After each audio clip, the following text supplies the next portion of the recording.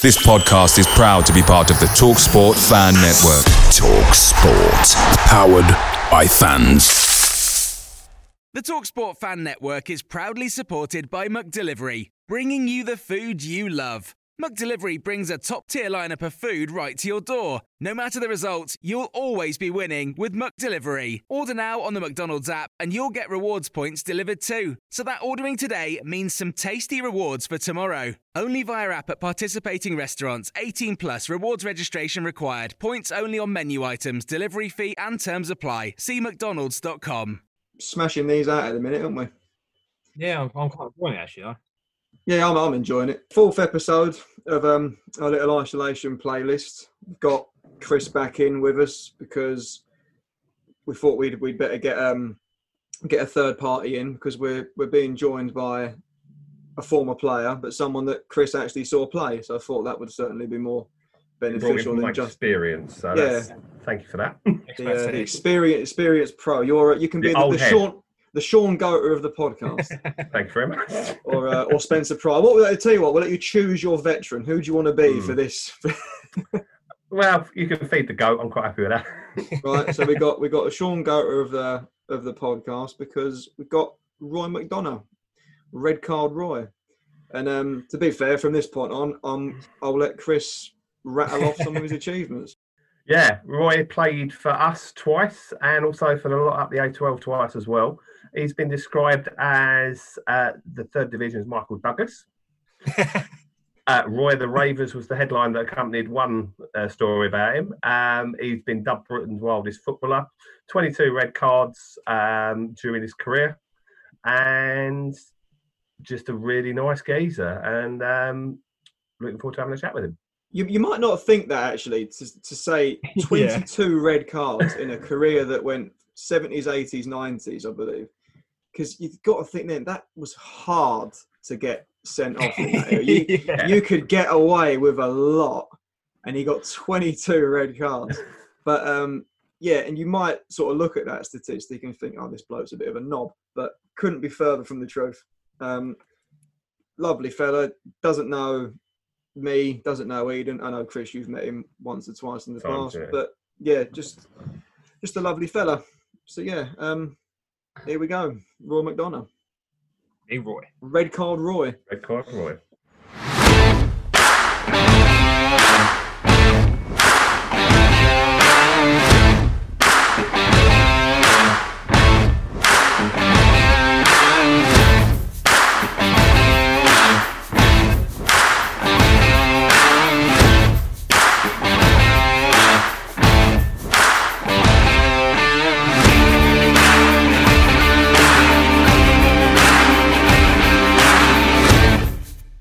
Can I swear, by the way?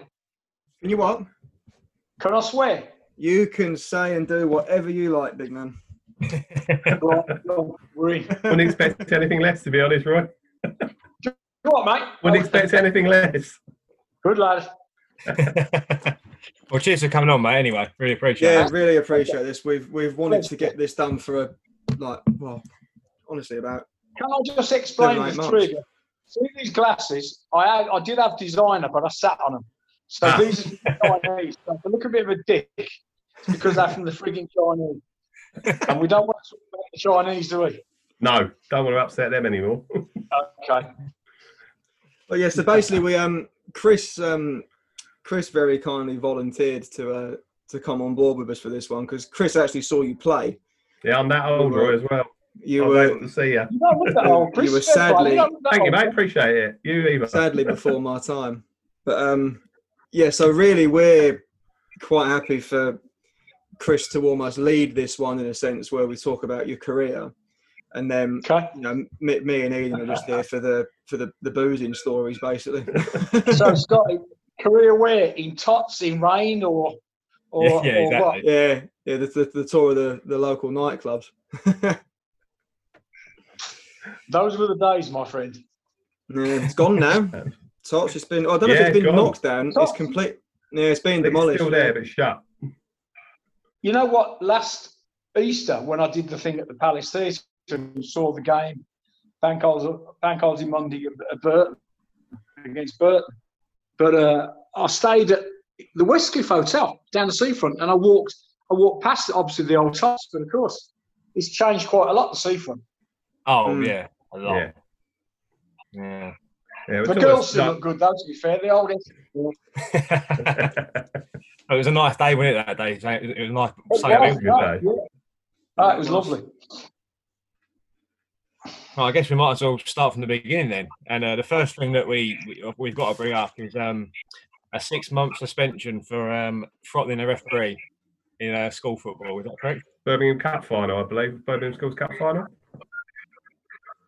You know what? Your homework's pretty good, chaps. But guess what? You know what? Looking back, a couple of things happened over my career which could have really, really hurt me. You think I was banned from every level of football at sort of 15 and a half years of age, where I played this cup final for our school against Sir Wilfrid. It was called Sir Wilfrid Martineau. They had about 8,000 kids. We had about 800. And the centre forward was getting me at it, and I took the bait, to be fair, and I lost the block, was getting this red card. But the referee was from Coxet Hill, which was our arch rivals from Linden High School in sport. So he didn't like us anyway. And, mate, that's probably the worst red mist I've ever had on a football pitch in my life. And yes, I'd had a few, don't get me wrong. But when I came round, I'd got him off the floor by his neck, the referee, one-handed, because I had totally and utterly lost the plot.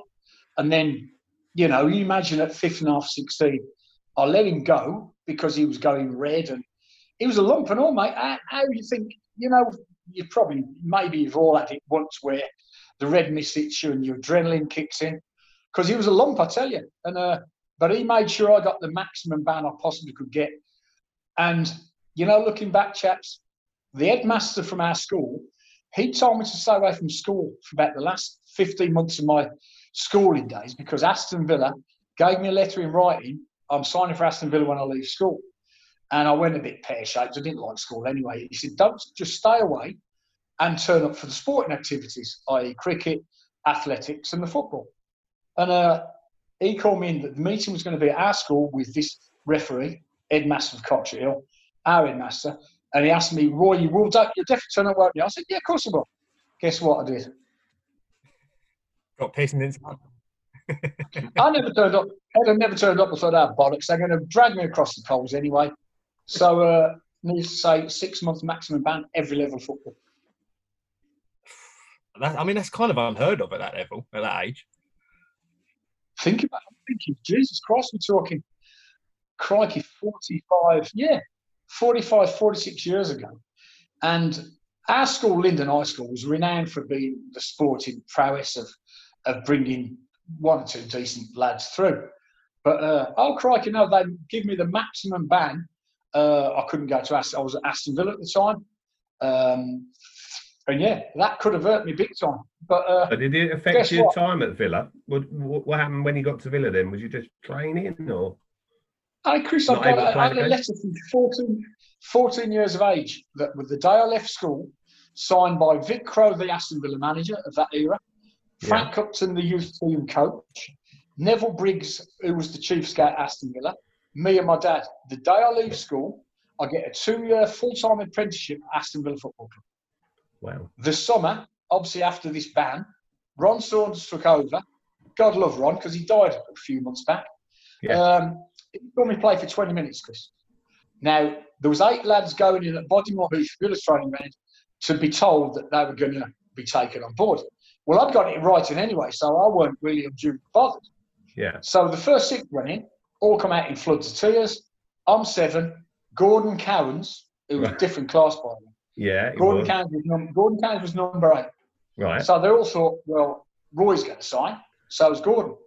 I came out, I'm clearly not in tears, because when Ron Saunders had seen me for 20 minutes on the training, Roy, you're not up to standard. We're not taking you on. I'm 16 there. How the F I didn't fucking punch him as well? I do not know. I just wanted to knock him out. So I didn't come out crying. Everyone thought Roy signed. Gordon went in. Obviously, he did sign because they gave Gordon's mother and father, they were Geordies. They gave him a detached house in Sutton Coldfield, which was actually Aston Villa's youth hostel. They ran the house to make sure they got Gordon's signature. Right. So looking back, that could have gone totally tits. But then I went to Birmingham City 10 days later. And chaps, people don't realise in football, right? And it's more political now than it was in my day. So I go to Birmingham City, Don Dorman, God love him, he's dead as well, they're all dying. Chief Scout of Birmingham signed me. My dad found him, said, Roy's not at Villa. They all wanted to sign me in the whole of the Midlands. I promise you, Wolverhampton Wanderers, West Brom, Coventry, Derby County, when I was a kid. Right. And he said, yeah, come down Monday. So I trained for the first week, 4 days with a new set of lads. Played the first game for the youth team on Saturday morning. I'll never forget it, Mansfield away. The training ground pitch was overlooking the stadium. We won 2-0, I got both. Right. Still at school.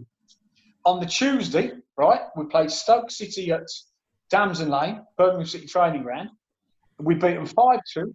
Garth Crooks, Paul Dyson, a couple of other lads who had good careers in top level football played for Stoke. We beat them 5-2.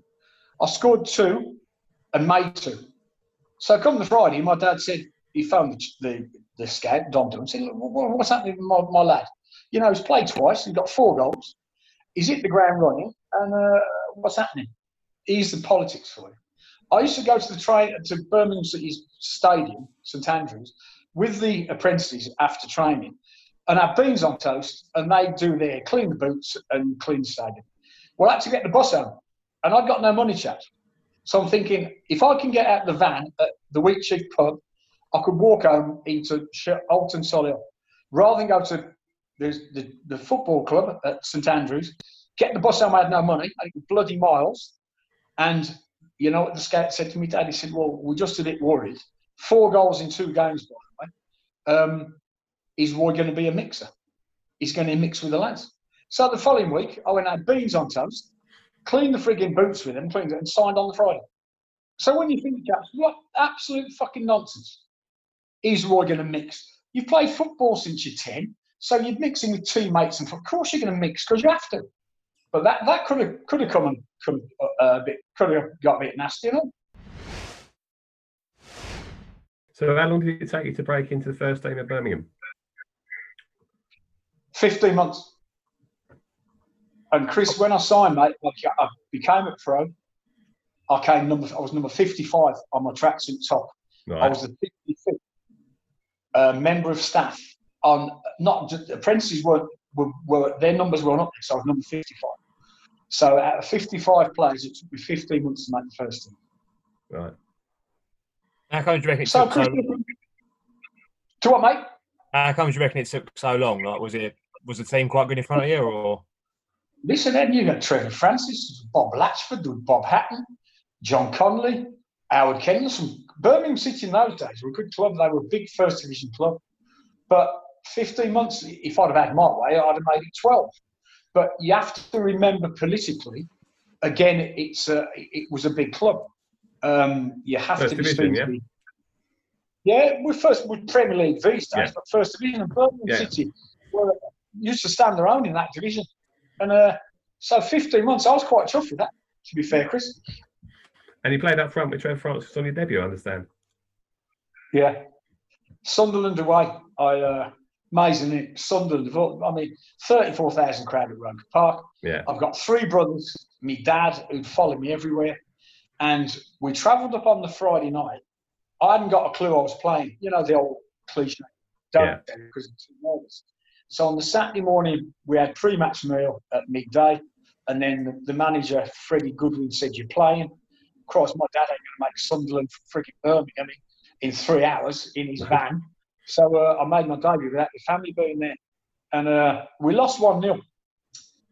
Kenny Burns was injured, so I played up front instead of Kenny. And on the Tuesday, we played Villa at St Andrews, the biggest Birmingham local derby.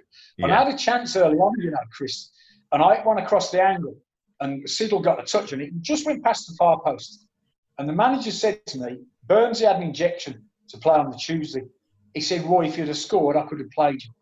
But obviously, because I'd had a chance and missed one freaking chance, for Christ's sake, he played Burns.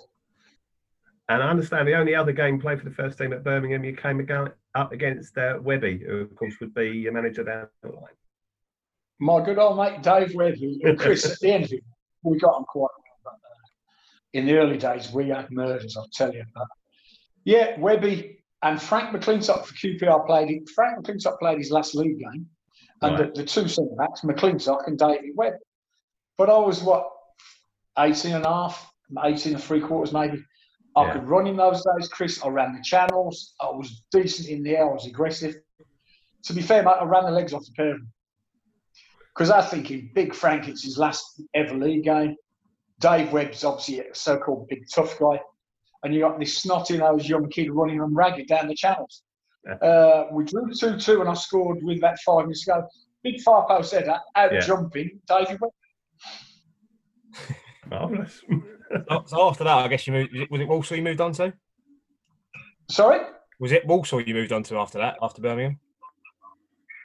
Eden, mate, the things have gone on in my career. I'd signed a 3-year contract for Birmingham City with Jim Smith. He liked me. I'd gone 12 months watching Keith Birchin playing the first team, who went 14 games without a goal. This is where, it wouldn't happen these days. Your personality, I had fire in my belly because you needed to, in our day, to make the first team. I stomached 12 months of Keith Birchin, couldn't hit a barn door from 3 yards. I scored 3 hat-tricks in the reserves.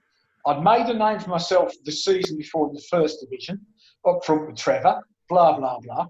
But Sir Alf Ramsey that summer, who was on the board of directors of Birmingham, recommended Keith Birchin from Ipswich, 135 grand signing. So Birch was a big signing going back all them years. Think about it. Recommended by Sir Alf. Rest assured, by the way, chaps, and fans won't realise this, guaranteed Sir Alf was involved in Ipswich Town, copped a backhander for that signing. But I watched Birch couldn't hit a barn door for weeks and weeks, 3 hat-tricks. I never made an appearance that season in the first team, which is now a 19-year-old headstrong, what would you call it? Isn't headstrong, but desperate to make their way in the game. And here's another killer blow for you.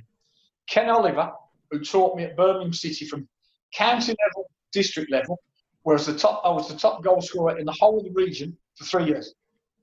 He taught me how to play the game properly. You're a target man, Roy. The team win the ball for you, your full-backs and midfielders. When they give you the ball, you protect it and bring people into play. I used to flick it round the corner, chaps, and run people in the channel. Because in those days, I was a runner. Ken Oliver taught me how to be a proper centre forward. He went to Walsall. Sir Alf left the club. Smithy came in. Ken Oliver went to Walsall as first team coach. 2 weeks later, Ken liked me. I signed for frigging Walsall. And I got a 3-year deal. And what about this one for you? You probably know it. The Saturday I made my debut at Walsall, we won 4-1. I'm up front with Alan Buckley. God-forsaken Alan Buckley, by the way. He got 2. I didn't score, but I made 3 out of 4 goals. And man of the match, on the Saturday at Birmingham City, Trevor ruptured his knee tendons out for the season. This is November, by the way. Keith Birchin breaks his leg, same game. Both strikers out for the season. And there's 13th man up the fucking road at Walsall. This sounds like bad luck, really, doesn't it? Yeah. Hey, Eden, listen, don't kind of feel sorry for yourself because it is what it is. But I'm thinking, fucking hell, really? I've got man of the match. On the Tuesday, we played Peterborough at home. I ain't got a bad memory, by the way, chaps, for a 61-year-old. We played Peterborough at home, beat them. Crikey, we beat them 5-1, I believe. And Jim Smith was at the game looking at Buckley. It was my second game. I scored 2, made 2, hit the bar twice. Could have been 6 or 7. I'm 19 and a half, 20 years of age. And the big Birmingham paper said, McDonough this, McDonough that. And my quote was, I'm glad Jim Smith was there. Because Smithy let me go, chaps, and he's another one. Smithy likes me. He said, Roy, people want to sign you. I'll speak to them on your behalf, but I'll let you know if it's a good deal for you. Guess what? I went to Warsaw for 15, 20 grand. Smithy cops a backhander. Evan, I'm a 19, 20-year-old kid, spent all my life as a schoolboy, desperate to be a footballer. I'm sure you probably all felt the same. And then the manager cops a backhander of maybe a grand or 2. Smithy liked me, don't get me wrong. He stuck by me, and I was always in the first team squad. But nailed on, the reason he let me go, he copped a backhander. Yeah. Do you think that still happens now? That just going off on a tangent a little bit, like Scotty, do you think? Jesus. No, the only reason I say it like that is because of the way the media is now, where like you can't fart these days without somebody like having a phone in your face or something. So I'll rephrase it. We know it's happening now, but how are they getting away with it? How do you think they're getting away with it? Scotty, think about this, mate, and it's quite shocking. And they changed the rules a few years back. Alex Ferguson's brother was an agent. Sam Allardyce, good old lovely Sam, biggest bag of shit in the game. His brother or uncle or nephew was an agent. All you had to do in the early stages, you'd work on behalf of a player and use a third party. It could be the player's brother. It could be my dad, for argument's sake. You do the deal. So here's the deal on black and white, like George Graham at Arsenal, when he signed the lads from Scandinavia. Every penny got paid to Arsenal Football Club, which was agreed, and to the players. But the agent actually gave George, in a sports bag, 155 grand present. But the deal agreed, this is what people don't understand, that was agreed on paper. Arsenal got every penny, so did the player. But the agent, because listen, mate, they were making bundles in them days. He gave him a personal gift of 155 grand. See now, and they're all at it, mate, and it upsets me. Steve Bruce, renowned for it, as was Big Sam, as was, I'll tell you, Big H, King of the Jungle. Jesus Christ, chaps. It was fucking rife. And what they do is, they'll do a deal with the club, then behind the scenes, I read Roy Keane's book at Ipswich. Never ever met the chairman. Always dealt with the CEO, the chief exec. He signed a couple of lads. It's great. His book's different class, mate, I tell you. He said, I've signed a lad for 800 grand. When he went through the books, it was 1.6 million. Mm. So CEO and agent carved up 800 grand. I remember that. I've read his book as well. I remember that. Yeah. Scotty, mate, it's a good book. Roy Keane was one of my heroes. I loved him for obvious reasons, really. But it's going on today. Steve Bruce, I'll tell you, a very good friend of mine I grew up with. I took him to Colchester, got a job at Colchester as a manager. People who work out there, he's a good friend of mine, known him for 30 years. He worked for Birmingham, Aston Villa. He's at Wolves at the moment, and he was at Sunderland, Everton. And I'm in San Pedro del Pinatar. It's a nice sports development, not far from where we live. A couple of German teams playing. So I met my pal, and he's doing his little thing here and there. And he was at Villa then, and Bruce is the manager. I said, how's it going there? He went, it's not bad, he said, but, the gaffer, I ain't so sure about it, blah, blah, blah. The phone goes at half time. So I'm getting a beer, whilst, for me and my pal, the phone goes. And I know it's Steve Bruce on the phone. So my pal's arguing, yeah, but gaffer, we didn't earmark that. We need 4 players. A centre-half, central midfield player, a good wide man, and a goalkeeper. We don't need X, Y, Z. Bruce went, yeah, but he said, I like him. Here's the story. They signed the lad, which they don't want, because it was Bruce's pal, the agent, so he copped about $500,000. Scandalous. Yeah. It makes a lot of sense. You see so many, like, you look at a couple of transfers and you'll think, how has that happened? And what? Now you know, don't you? You can piece it together for yourself. There's obviously some sort of ulterior motive somewhere. Yeah. So someone's earning out of it. I mean, Scotty, mate, and in the cold light of day, Big H, mate, King of the Jungle. I remember I was a manager at the time, or player manager. On the Tuesday morning, him and Frank Lampard Senior, good old Frank Lampard, I loved him, tried to skank Bobby Moore's job off him. On the Tuesday morning, they were 7th in the Premier League. At 10:15 on the Tuesday morning, I don't know, maybe December, January of that season, bump, gone, office cleaned out, gone, cleaned out. Because they knew King of the Jungle and his mate would take him back in. It's mad, isn't it? It almost goes completely untouched by the media, or they almost don't want to paint this image of him being like a dirty dealer, so to speak. Well, he didn't like it that time that someone called him it, did he? The match of the day journalist said you're a wheeler dealer. He lost it, didn't he? Yeah. Completely lost it. You know what, it. Scotty? Think about it. At Southend, everyone loved Barry Fry. Probably the best second-hand car dealer in football I've ever known. Barry. He liked a deal, did Barry? God, what number of players we signed under him? And you know why? But listen, mate. 13 or something coming in one hit. Even when he was in the conference, the geezer doesn't know the game. I promise you. But he can wheel and deal. You sit down with Barry and go about. Is it 4-3-2-1? Is it 4-4-2? Is it 3-5-2? Why would you play that system with your players? Well, you play it because it suits them and it's playing to their strengths. Barry, he'd go, what?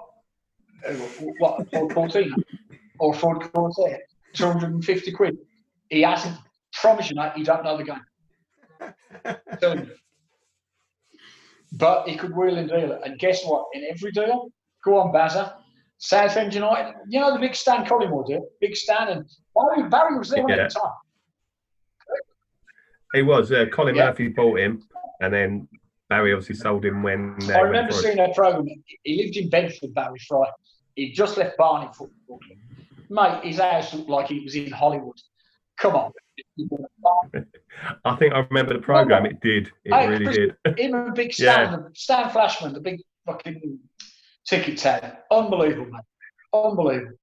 And I say, Chris, why I'll get the ump about this, in the cold light of day, sitting with the Southend fans at Burton last Easter Monday, mate, you cannot take the heart out of a football fan and the club, because it all comes from the heart, and then sitting 100%. With them, you realise just how much it means to them, whether they know the game or don't, and you've got these dirty, smelly fucks going around raping the fans, taking money out of the clubs. Absolutely right, mate. Absolutely right. Yeah, it's true. It's true. I'm laughing at it, but it's true. It's horrible. It's true.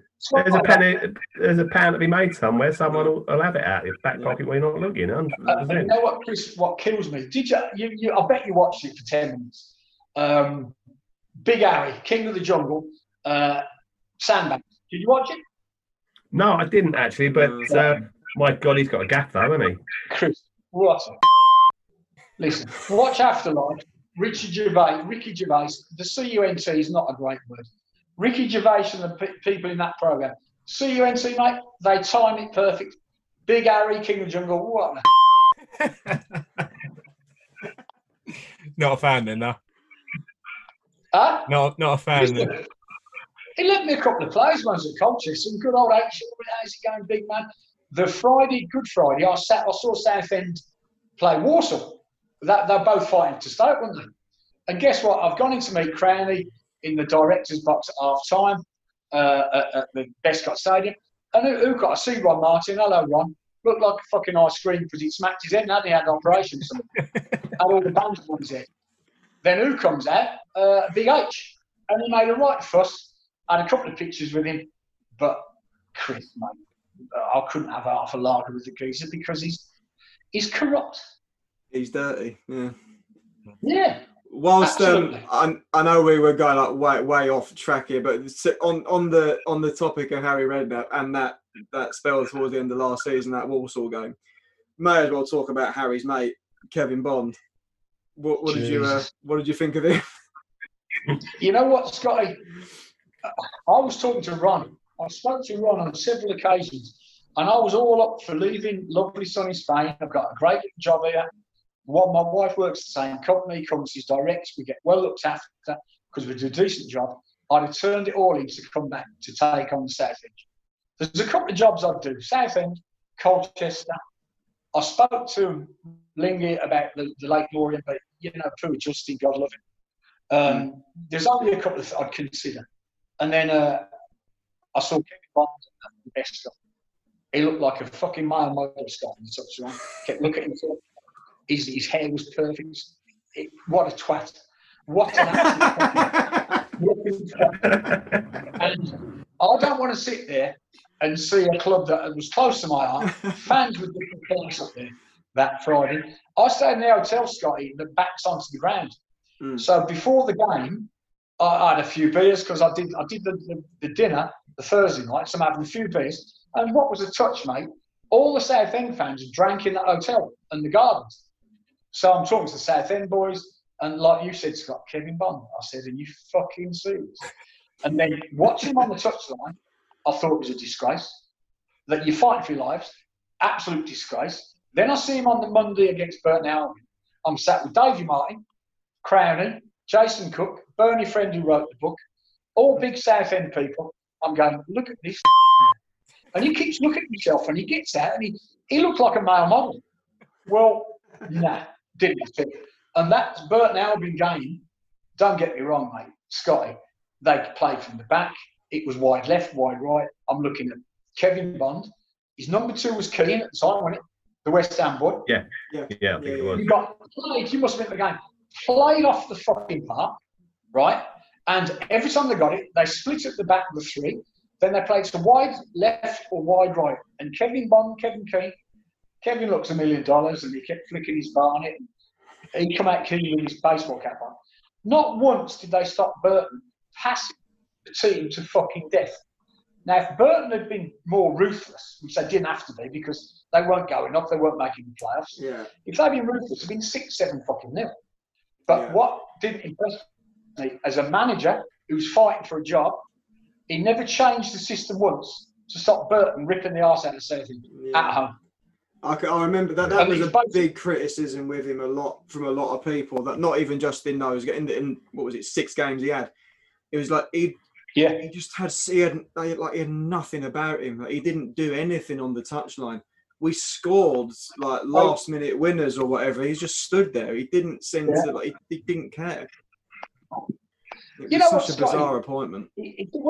When football's in your blood, remember him as a player. He was a nice guy as a player. Why would you want to be nice as a footballer? If the opposition are giving you a bad time, but they're going to take money out of your pocket, working it out, because if they beat you, you don't get your win bonus. The bonus won't go up to the next hand because you just got fucking beat. So what you do is you tread all over these fuckers to make sure you beat them and get a result. He was a nice player, remember? Same as a fucking manager. I said to Ron Martin, spoke about 2 or 3, I said 2 things. Chrissy Powell, one thing with Chrissy, lovely lad, great player, you're too fucking nice. When he sacked him, I spoke to him 2 days, he said, well, you were bang on. I said, well, Ron, I'm not a smart ass. No one likes the fucking, I told you so, bloke. I said, Kevin Bond, I said, Ron, God forbid, mate, please don't do what you're thinking of doing. Because we were chatting about maybe if I could get in the building and put a bit of fire in the place. And he gave him a fucking 3-year contract. Yeah, it was, wasn't it? Fucking hell. Yeah. And all his little sidekicks, whoever the fuck they were. So sorry, was that after the end of last season? So after his initial 6 games, you were talking to Ron again then? Yeah. And before he gave him, what was a tough Scott? You think about, Birmingham City when the 2 lads got injured, and you look back. I would have left. I'd spoke to my Lizzie about it. I said, look, I'll go back and have a go because I know I can do it. I'd have put some fire in the place.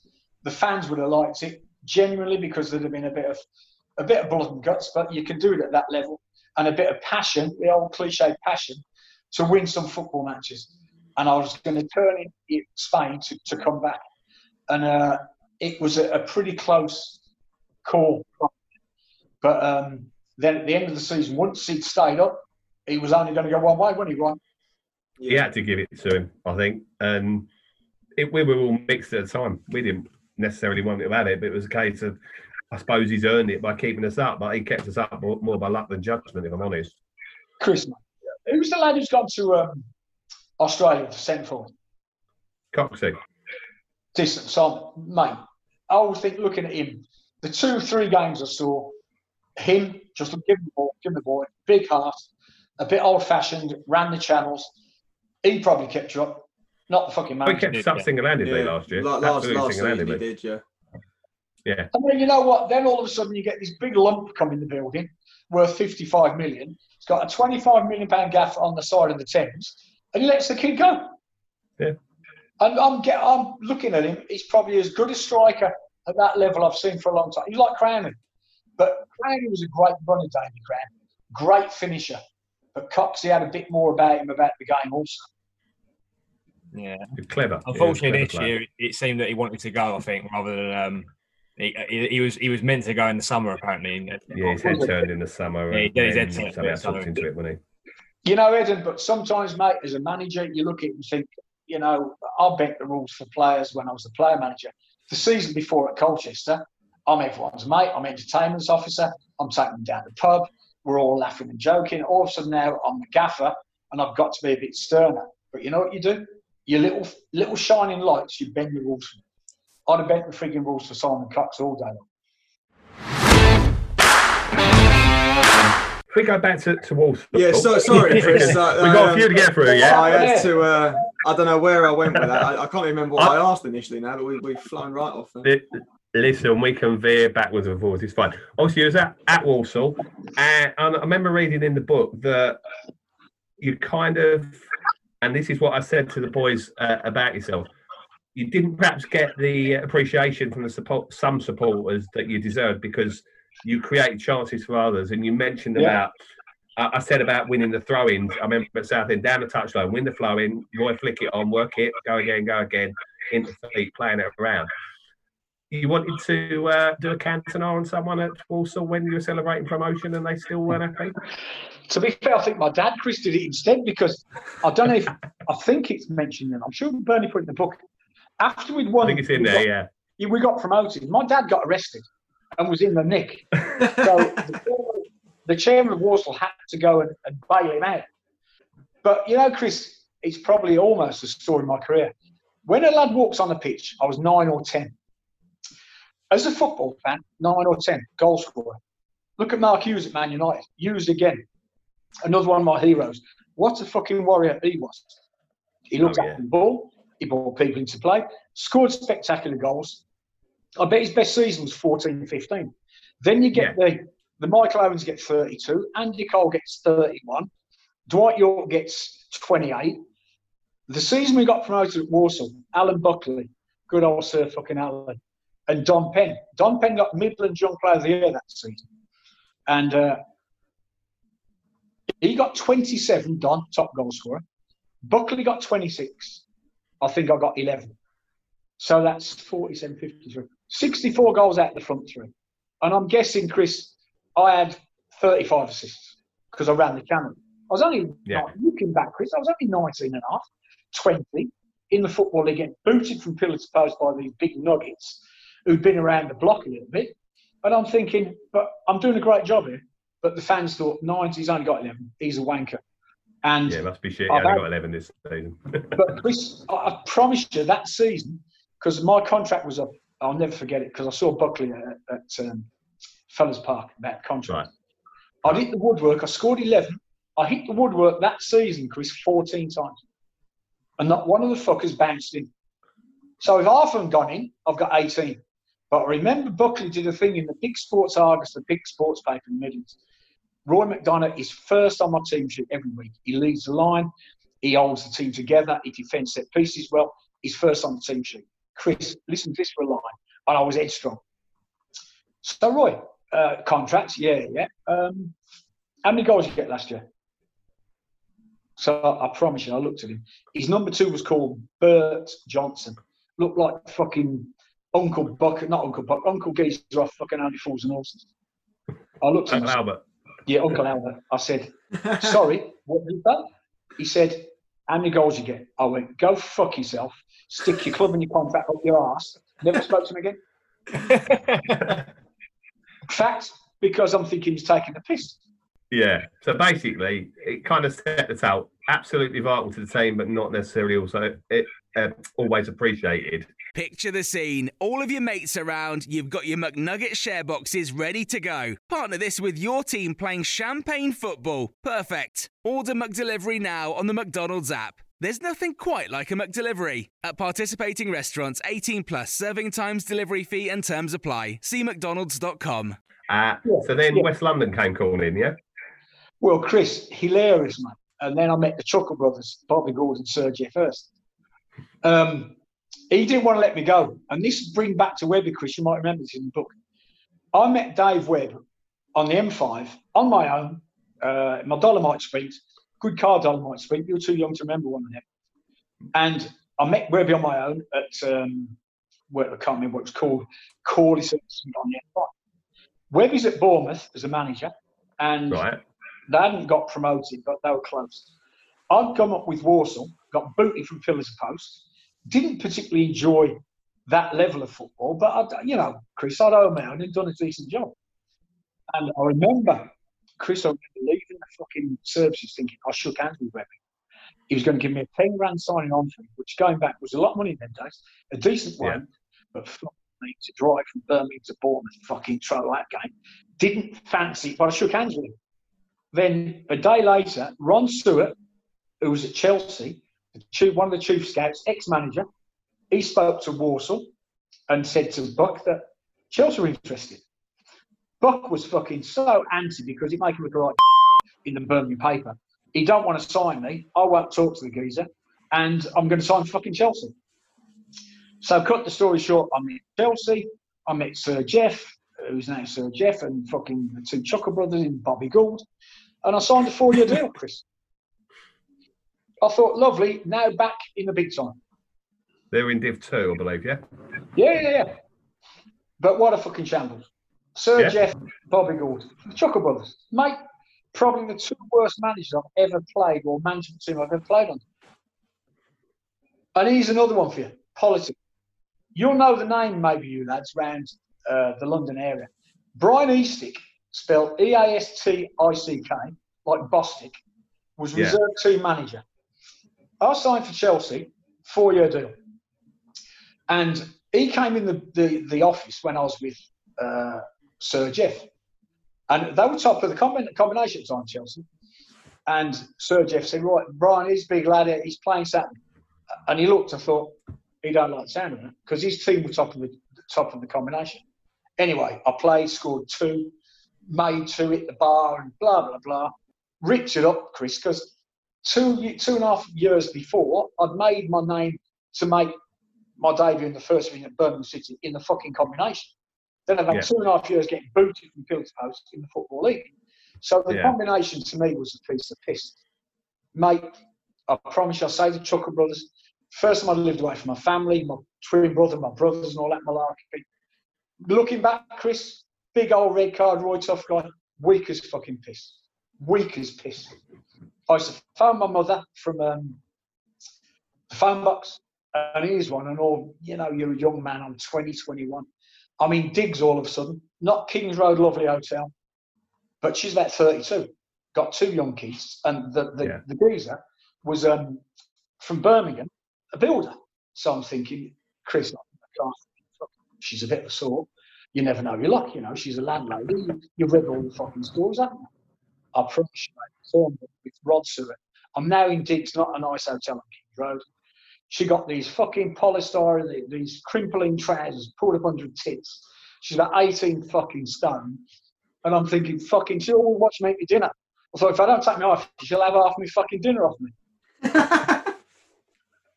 So, chaps, it wasn't a great fucking period of my life, genuinely. Yet it should have been. But, and here's another quick line for you. So I've scored about 85 goals in 6 games in this combination, right? I'm ripping the arse out of the combination. And on a Monday, I've been back to the Midlands. As soon as the game finished, I was in the car, straight back to my dogs around bonkers. Straight back to the Midlands with my brothers and family, going out boozing. So on the Monday morning, I drive back at 6:30 in the morning to the training ground by S03 Airport. And guess what? Close of play at end of training. All the players had gone because they couldn't live round the football ground. Sipson Lane, it was called, the training ground. So I'm in the showers on with Jack Jones, as per usual. What the fuck am I going to do today now? I'm on my own. Who walk in the showers? The Chucker brothers. Sir Jeff and Bobby Gould. Now, I've scored 2 on the Saturday, made 2, we won 5-1. Again, funnily enough, 5-1. Made 2, scored 2, hit the bar twice, hit the post. So I could have had fucking 5. And so Sir Bobby and Sir Jeff and Bobby saying, so, how'd it go, Roy? All right the weekend? I went fucking thinking, they must have heard. I've ripped it up here, and all the crowd at the reserve game, they've got about 8 games without scoring the first team, saying, how'd it go? I said, what, haven't you heard? They went, well, I don't know. I said, well, I got 2. Hit the bar, hit the post, made 2. To be fair, I don't know if you heard, the crowd was singing my name and put me in the first team. Chris, Easting wasn't even reporting on.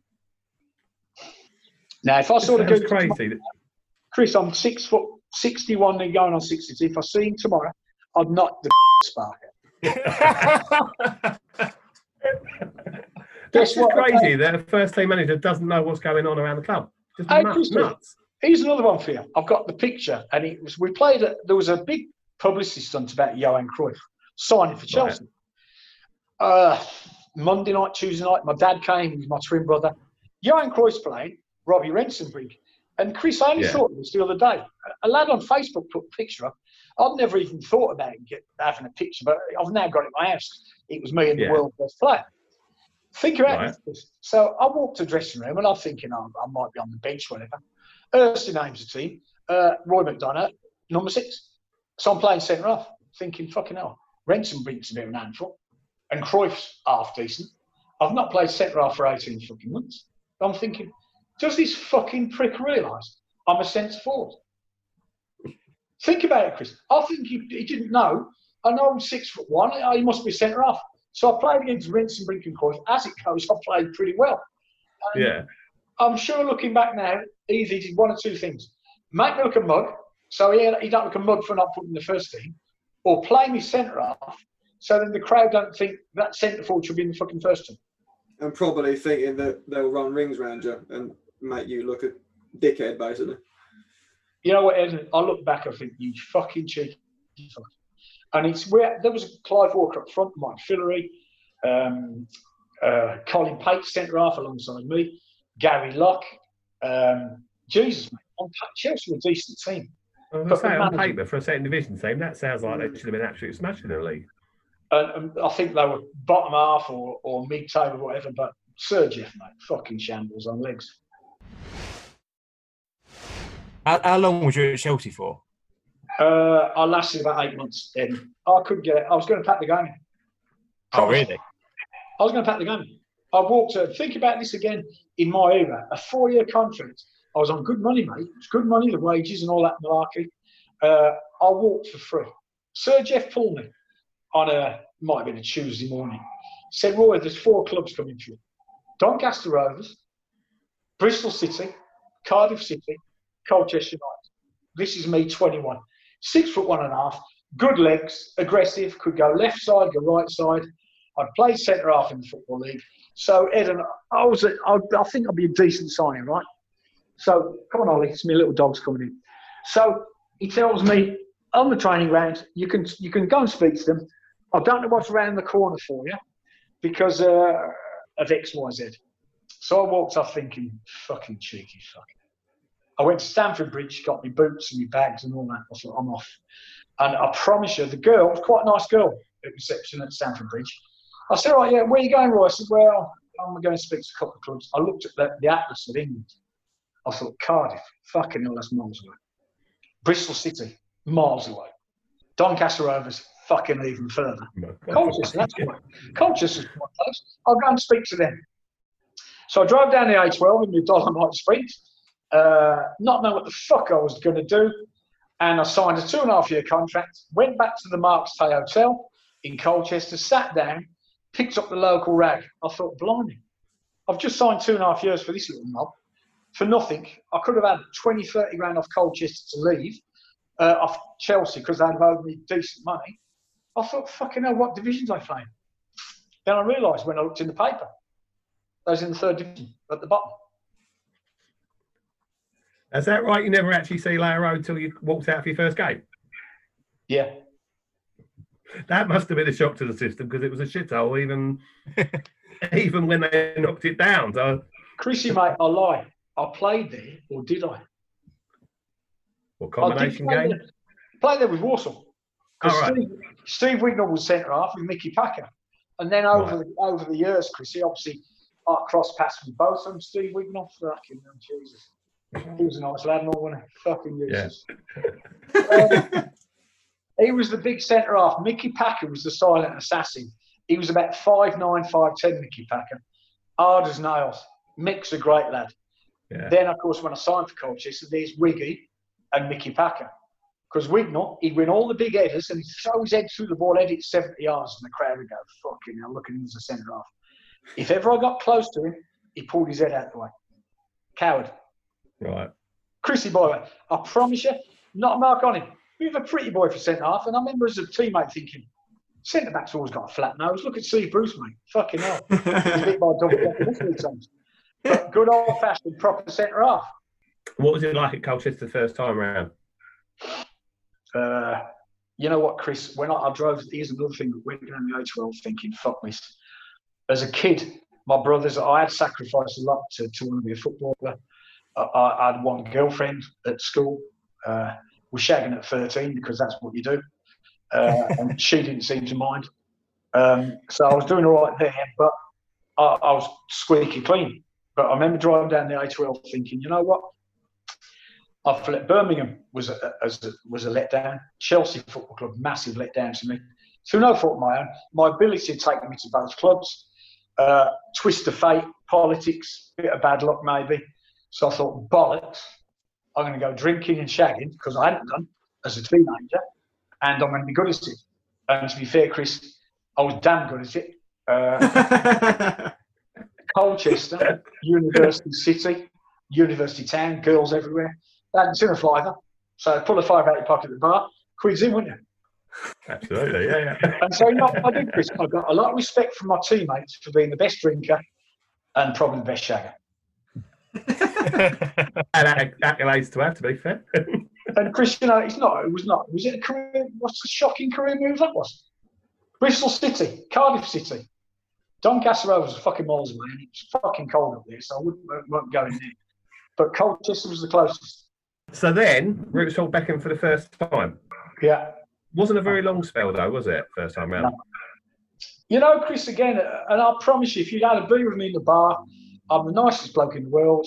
I'm not aggressive. I want to laugh. I want a beer. As a young man, I like the girls, because you would. Blah, blah, blah. Peter Morris, Colin Harper. Fuck me. I've played with some fuckers in my time, I tell you. But what about this? So Colchester offered me, after playing every position on the pitch, including goalkeeper, Cyril, the manager, would I take a £60 drop in wages and sign a new contract at Colchester? So he got the get to fuck like Alan Buckley did. So I never spoke to him again. Went to Ipsos in Greece with a couple of mates from Colchester. Met some Southend fans, to be fair. Got blathered for a couple of weeks down there. Didn't report that pre-season at Colchester. Then I turned up at Southend. And what had happened, Chris, is this is a story. Dave Smith was manager. But when I went on holiday, I'd agreed my contract to do with Smithy. He got sacked. Right. Okay. So when I came back, Peter Morris went, well, that deal's not on the table now. You're on trial. But I think this is a blinder, Chris. I'm on the training round. Greg Shepherd from Norwich. Me, Greg Shepherd. A load of players, because he's looking to sign a load of players. John Fashioner. Well, he said Fashback after that 4 days. Because looking back, when I was playing for England, didn't he? But at that stage of my career, I was still a handful. And they signed me. But it was fucking Peter Morris. Gee, he signed out 15 players that summer, Chris, didn't he? Yeah. But we had Billy Keller, good player, Chris Turner, Greg Shepherd was an handful, Stevie Phillips, Ronnie Pountney, Glenn Pennyfather. We had some good players at that club, you know. But you can only be, Chris, you can only be as good as the bloke in charge. You have to be led, because footballers need kids. You need to be led. Peter Morris was a fucking shambles.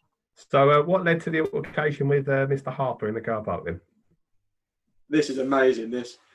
Hey, Chris, it's funny. I look back at, in my early stages, the amount of barmaids I fucking managed to get hold of was frightening. And this little redhead, an ex-dancer, lovely girl, my local pub, we should have played. The irony of that things happening in your career. We were playing a Norwegian team on a Monday night, and it was a monsoon, so the game got called off. I was engaged to a girl back in Birmingham, and I went to that, my local, the Sun at Lexton, and who was behind the bar? This redhead called Wendy, lovely looking thing, fit as a butcher's dog, blah, blah, blah. So after about 5 or 6 pints, Phil Coleman, he see me clocking, he said, I bet you can't. I said, I fucking bet I can. So the bet was I couldn't pull her.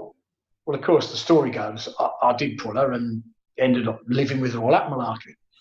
But Colin Harper, and he can't deny this. If he tried to in my person, I wouldn't stand for it. Dirty, lecherous fuck. And a couple of times in the bar after the games early in the season, he'd stand there because she was a fit old thing. He always wore the right clobber, ex-dancer. he used to fucking almost froth at the mouth over the girl. And then he made a remark one day, training, maybe a couple of days before. I'm in the stiffs because I think, whether I've been sent, I can't remember. I've been banned from bookings or something. We trained up the top of the car park, behind the goal, when you had the big terrace on the car park. Yeah. And made a fucking another smart-ass remark on the training ground. He was a smart-ass fuck. So I just looked at him, and he was in arm's distance, and I'm not this sort of bloke, Christopher, fuck you. I just lumped him. Just fucking right hooked him, flattened him. And so I walked off, and that was the end of that. So after an unsuccessful-ish, well, very unsuccessful time at Cambridge, back to Rootsall again, and obviously this was around about the time that I was watching. I wasn't quite around for the cadet time, but from there on I was. Tell us about Richard Cadet. First of all, Chris, before Sir Bobby Moore, just legendary. I signed a 2.5-year contract for Sir Bobby Moore. When I walked out of the office and got my card, I didn't know what I was earning. Never even spoke about money. Just had to sign for Sir Bobby. Yeah. Just had to sign for him, different class. But Richard Cadet, Alan Buckley was bad. And check Richard Cadet's career when he left me. Oh, absolute garbage. But Sheffield United and Falkirk and then Falkirk fell off the map. You know what? I used to tell him, Crown, he was different class. David Crown, big fella, love you, you put your head in. And Crown was great because he respected what I did for him and the team. Richard Cadet was all about him. And I told him, I said, Dickie, I said, the day you leave, mate, you're going to fucking miss me. And I remember I bumped into him maybe at a PFA do. When I said, Richard, how many goals got this year, mate?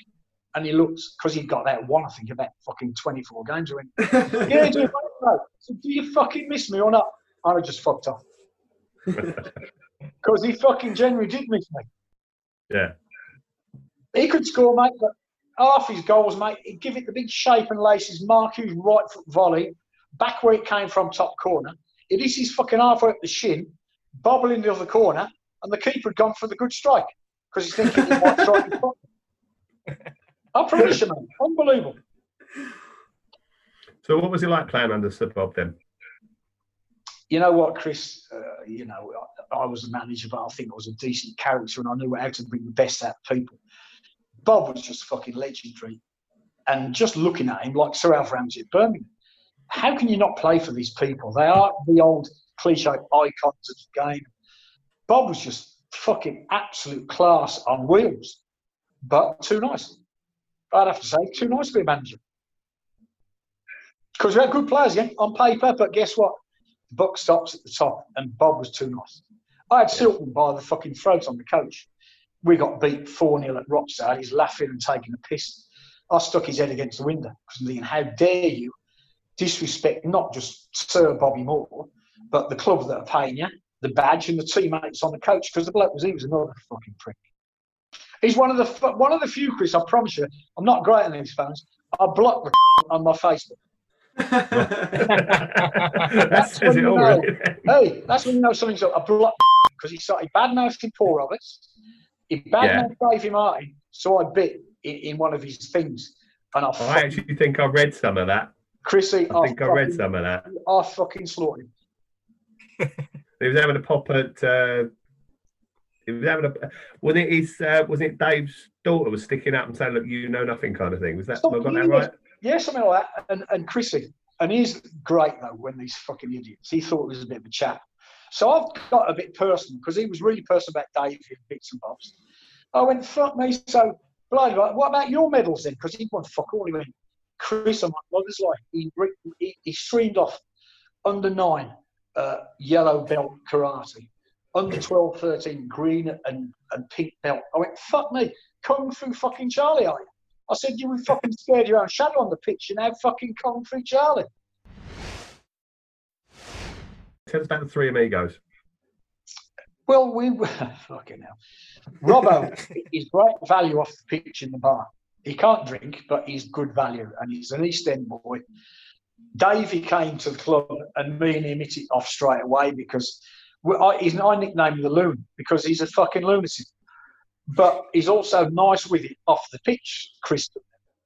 And then it was just the three, like you say, the Three Amigos. We just I'd always looked after Robbo. I played against him at Brentford when I was at Exeter, funny enough, bank holiday again. And he said, he came up, right, big man, and he was a bit, Robbo was quite a thick set, and I'd heard a bit about him. He said, fucking hell, mate. He said, you had a fucking few last night? I said, I had about 13. He went, fucking hell, fuck that. He said, I had about 10 pints myself. So we both walk around smelling like fucking breweries, but we're both playing up against each other. And that was just the sort of mutual respect that we had for each other from day one.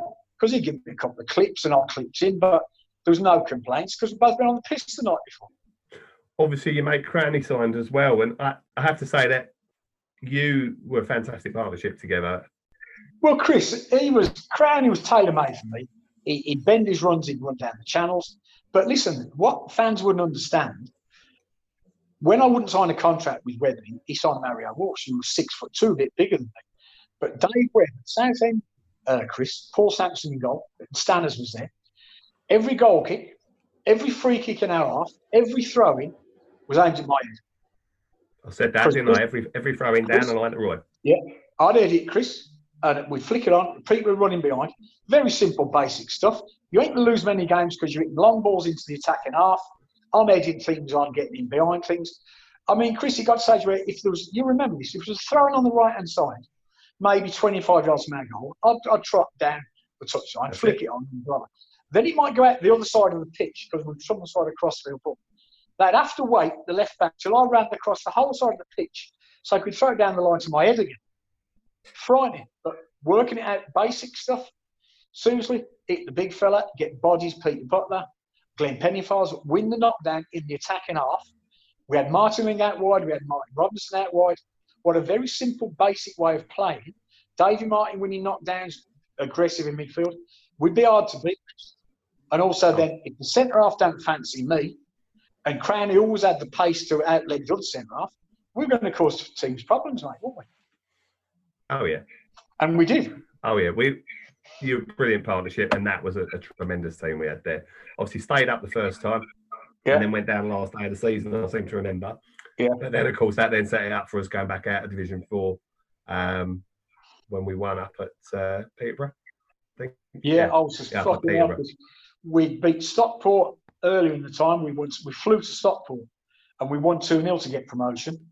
And then the next time, we played Peterborough away. I sat in the crowd and I was in tears, mate. We won 2-1. Crowney got both. I couldn't fucking play because I was suspended. And I remember going in the dressing room and the lads were all waiting for me. God love them. Robbo and all the lads were waiting for me, throwing beer at me. And I couldn't even drink a lager, mate, because I weren't part of it, because I didn't play. So after that, obviously Ian Benjamin had arrived at the club and had the answer. Brett Angel. Crowney left. Yeah. And then obviously, I understand he was asked to stick around to try and help suit the sub and guide things on. But then Colchester came knocking. Yeah. Well, Chris, it was you twist of fate in your career. Ian Atkins, who I grew up with, I got him the player manager's job at Colchester. My contract was coming to an end again. Funny enough, the irony again, Mario Walsh got signed by Atkins at Colchester because the Colchester chairman, Jonathan Crisp, had heard about my so-called reputation. You're not getting him back, blah, blah, blah. Well, they did. But Webber did me a big favour. He said, look, Roy, if you can stick around, the irony again, he said, do you want to play up front or centre-half? I actually said I fancied at that stage of my career being a centre-back. And looking back, I weren't bad at the centre-half. He got John Cornwall. Was Clarkey still there, I think? Andy Sussex. He had some good lads. Yeah. I said I'll play at the back. But he signed Cornwall, and he had someone else there. And I'm thinking, I can't remember his name, but a couple of decent props. And I couldn't know I was a spot in my face. So I should have said, look, Dave, I'll play anyway. I've played centre midfield for Bobby Moore. I played centre forward. I played centre half. I played fullback for Colchester. But I said I'll play at the back. So what Webby did, he stuck by his centre halves. I'm on the bench about 8-9 games. Yeah. And then Ackers lost a couple of games. Living in my house, Chris. Ackers stayed in my house whilst I was the new player manager. Yeah. And I played, they actually organised a reserve game. This was Ian, my mate I've known for 27 years. To prove to the chairman, Jonathan Chris, I could still do it. We played on a Tuesday morning at Colchester's training ground, Essex University. I got an abscess hanging off the side of my tooth. I'd been up all night. I'd taken 600ml ibuprofen because I could hardly fucking speak to play the game. And Chris, I scored 3 in half an hour and just walked off the pitch. Job done. Absolutely, man. I scored hat-trick and fucked off because my fucking face was hanging off. There's not many people who can get away with being huge Colchester and Southend idols, if you like. Yeah. John White's the only other one I can really think of. Yeah, but you're like the only one, apart from John, that can actually get a drink in a bar in both clubs without an issue. You know what, Chris? It's a massive compliment. I remember on BBC on a Saturday morning they were doing the grandstands and they were doing legends of, and I was in the top 3 at Colchester and the top 3 at Southend, which is quite a compliment, really, for being a bloke that never thought of being any sort of fucking hero. What I did, I wore my heart on my sleeve. I was honest. I was honest on the park, honest off the park. As for girls, I did the best I could for them as well. And it stood me in stead, mate, because I was a straight goer. There's got to be a Christmas news story. There always is. Well, Ed, probably not the best for me, but hold on, my little cocker spaniel wants to come in here. Come on. We had the Christmas do. Clarkie, player manager, let himself down, to be fair. We're all in Southend, me, Davey, the usual suspects. I think it was the 13.5-hour bender. We stopped drinking we stayed at Lingy's house at Rayleigh and we stopped drinking about 6 in the morning. But Clark, in his wisdom, had us in the next morning to run the box off. So we're all out there and Clarkie walks in. Clarkie didn't do the running. When I was player manager, Eden, anything the lads did, I did, including the running, because it's just mutual respect. So we've all got a 13-hour bender. Clarkie's had about, 4 pints and fucked off in case he has to buy a round. Because he's always very careful, Clarkie, by the way. There's always one of them, isn't there? Oh, Evan, trust me. And he bought a whiteboard and he went, right, my name's at the top. I'm thinking, I ain't going to win no fucking races here. I'm still fucking paralytic. We increased demand at Rootsaw, which is all around the pitch. It's a long old trot. We did 2 lots. And guess what? McDonough was at the top. They all had bets on all the cheeky fuckers. First to trouble. So anyway, I'm lapping. I've done 3.5, 4 laps, whatever. At Eden, I chopped. But I'm thinking, that ain't getting that money out of me. So while I'm running, I'm eating it again. And I promise you, that's the silly bollocky macho footballer. I've got $1 and I fucking ate it all back down. Oh. I promise you. We touched on it earlier, you saying that you had a conversation with Ron. Like, how do you think you could manage or even coach now? And secondly, like, is there a player of the modern era that that really stands out to you at any level? You know, Scotty, what makes me laugh, and I appreciate everyone's got their opinions, because of the media and these psychoanalysts, these fucking nutritionists, fuck off. We played the fortnight before we went to Wembley, we played something like, Scotty, I might be wrong, it was either 6 games. We played 4 games in 7 days. Saturday, Bank Holiday Monday, Wednesday, Saturday, Tuesday, Saturday. That's 6 games in 2 weeks. We were still having 8, 9, 10, 12 pints after the games because that's what we did. That was at the end of the season in the conference, right? We had no nutritionists. Those that weren't the drinkers, right, 3 pints, fuck off that. The stronger lads, i.e.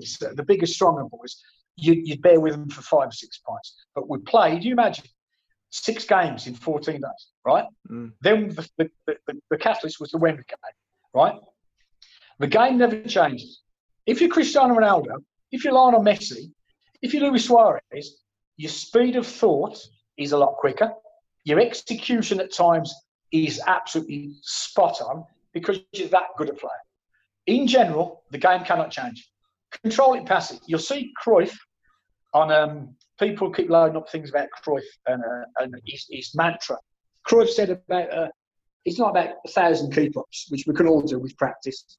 It's playing the ball first time at the right pace to the right foot of your teammate to keep the pressure away from him, to keep the ball. Yeah. Basics will never change, Scott.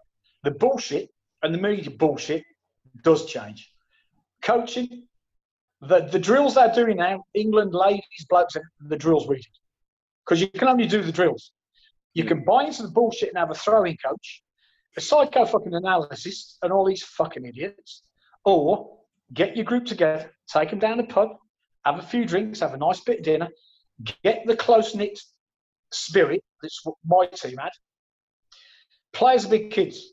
Scotty, piece of piss. Big kids. Get them to buy into you. Yeah. Get them to love you. They'll give you everything they've got. See John White? He'd play for me. He'd run through a brick wall for me because I know what button to press with him. You with me? Mm. The flaky ones and the so-called fucking superstars who are on 250 grand a week, they will only do enough. And if it goes tits, they'll blame the manager because they're playing to the manager's instruction to the letter. In our day, you had to change things yourself to get a better result or become a better player in that game. You'd have to make your own mind up on how to do that, or you do the same for your teammate because it makes your team. Guardiola, off another planet. I think the fella is legendary. Klopp, you play for energy, enthusiasm alone. I don't think Liverpool are a great team. They work very hard. They put you under pressure. They play off scraps, Scotty. They don't outplay teams like Man City. But guess what? They've romped the Premier League this year because if they do it and play it their way, the scraps and mistakes that opponents are making, they make every week. And then they nick goals off things. And a player that stands out to me, here's a great one before we close. Fact. So, how does a twist in your career? A very good friend of mine was working at Sunderland and he was on the recruitment stage. Jordan Henderson came up and another lad. I can't remember his name. Both similar players, both midfield players. Jordan Henderson's now captain Liverpool and he's captain England, I believe.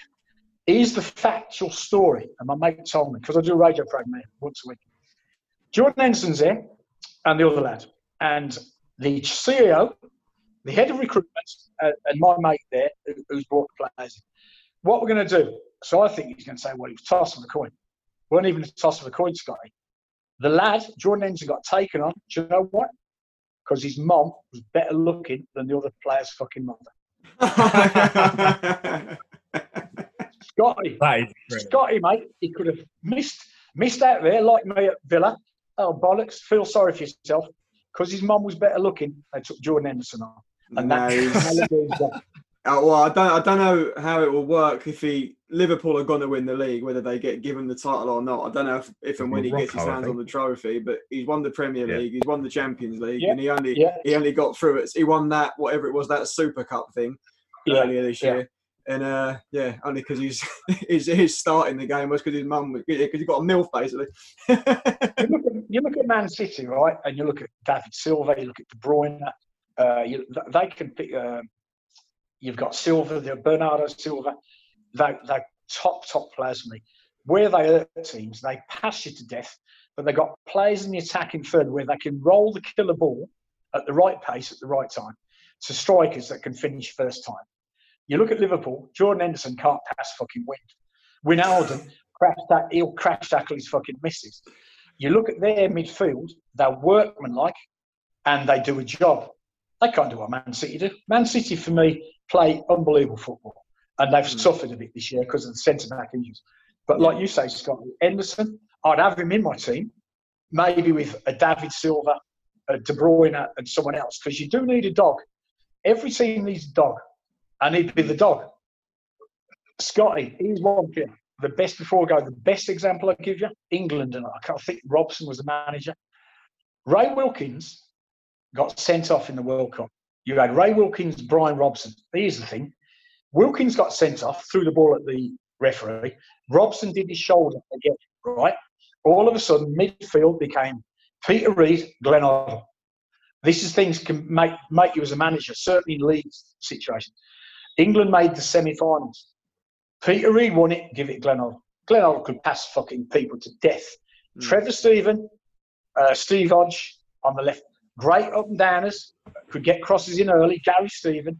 And you know what, Scotty? That World Cup I think Rob's the manager, Chrissy, right?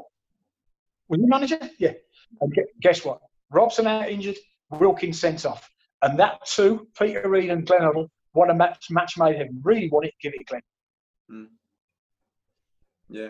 You got to have you got to complement each other. Of course you do. You couldn't have two centre mids that do the same thing. It's pointless. You're gonna clash. If you're under a bit of pressure, you've got to go long. Cranny couldn't edit.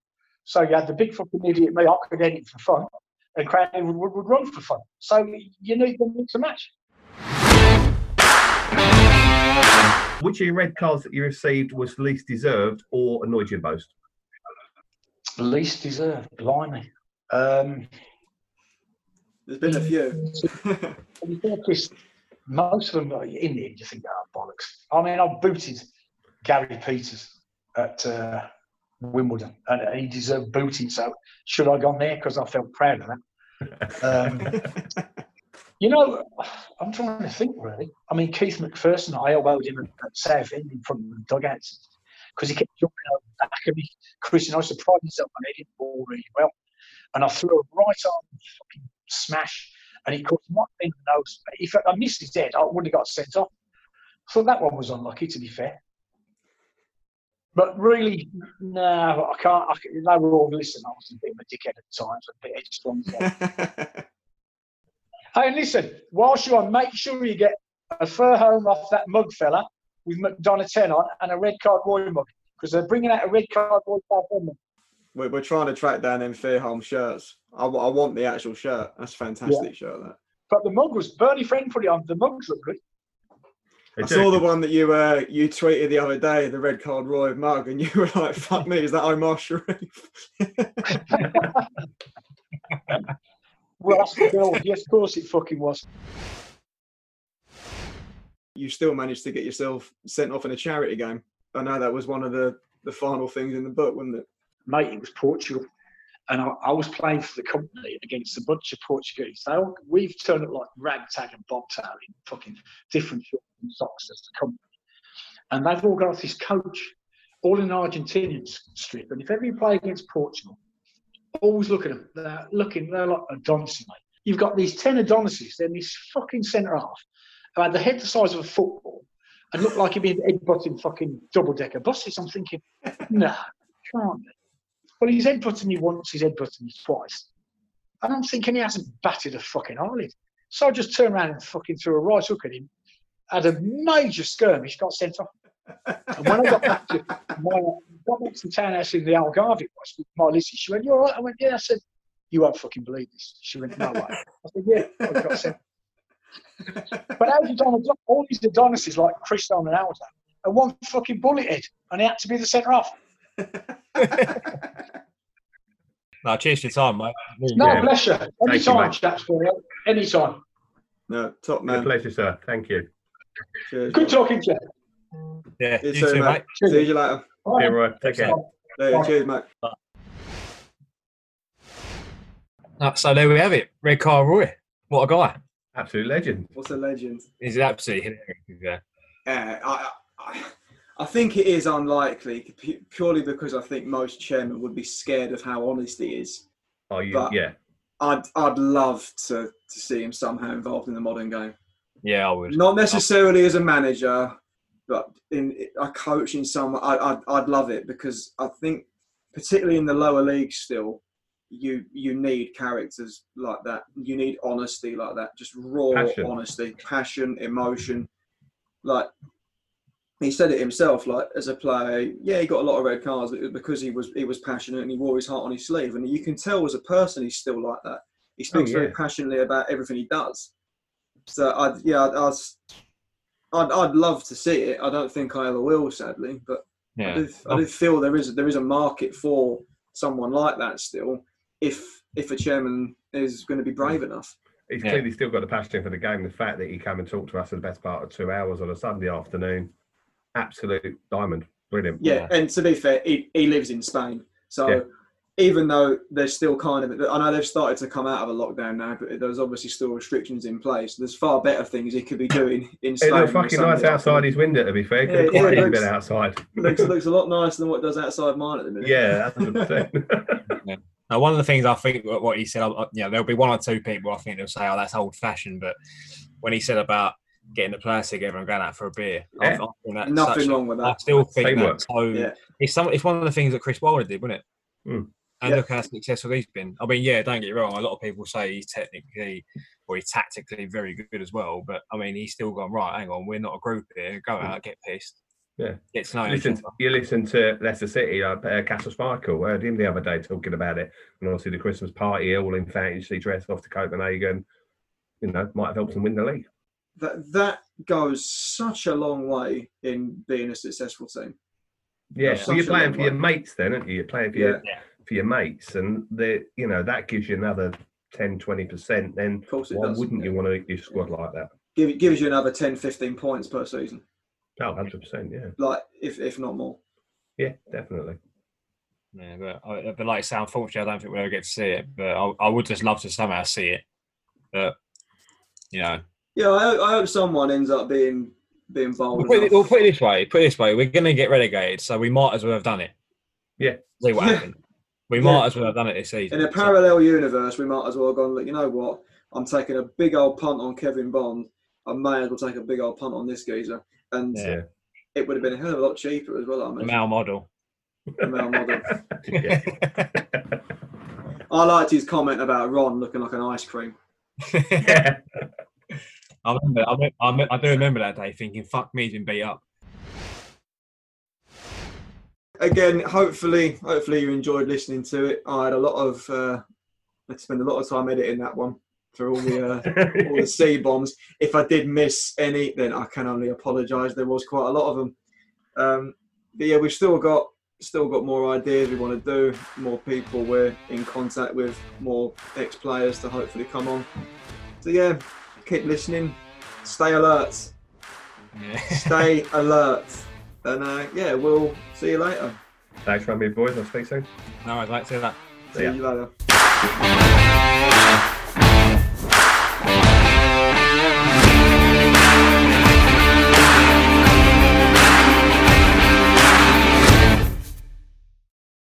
Away days are great, but there's nothing quite like playing at home. The same goes for McDonald's. Maximise your home ground advantage with McDelivery. Order now on the McDonald's app. At participating restaurants, 18+ serving times, delivery fee and terms apply. See mcdonalds.com. This podcast is proud to be part of the TalkSport Fan Network. TalkSport. Powered by fans.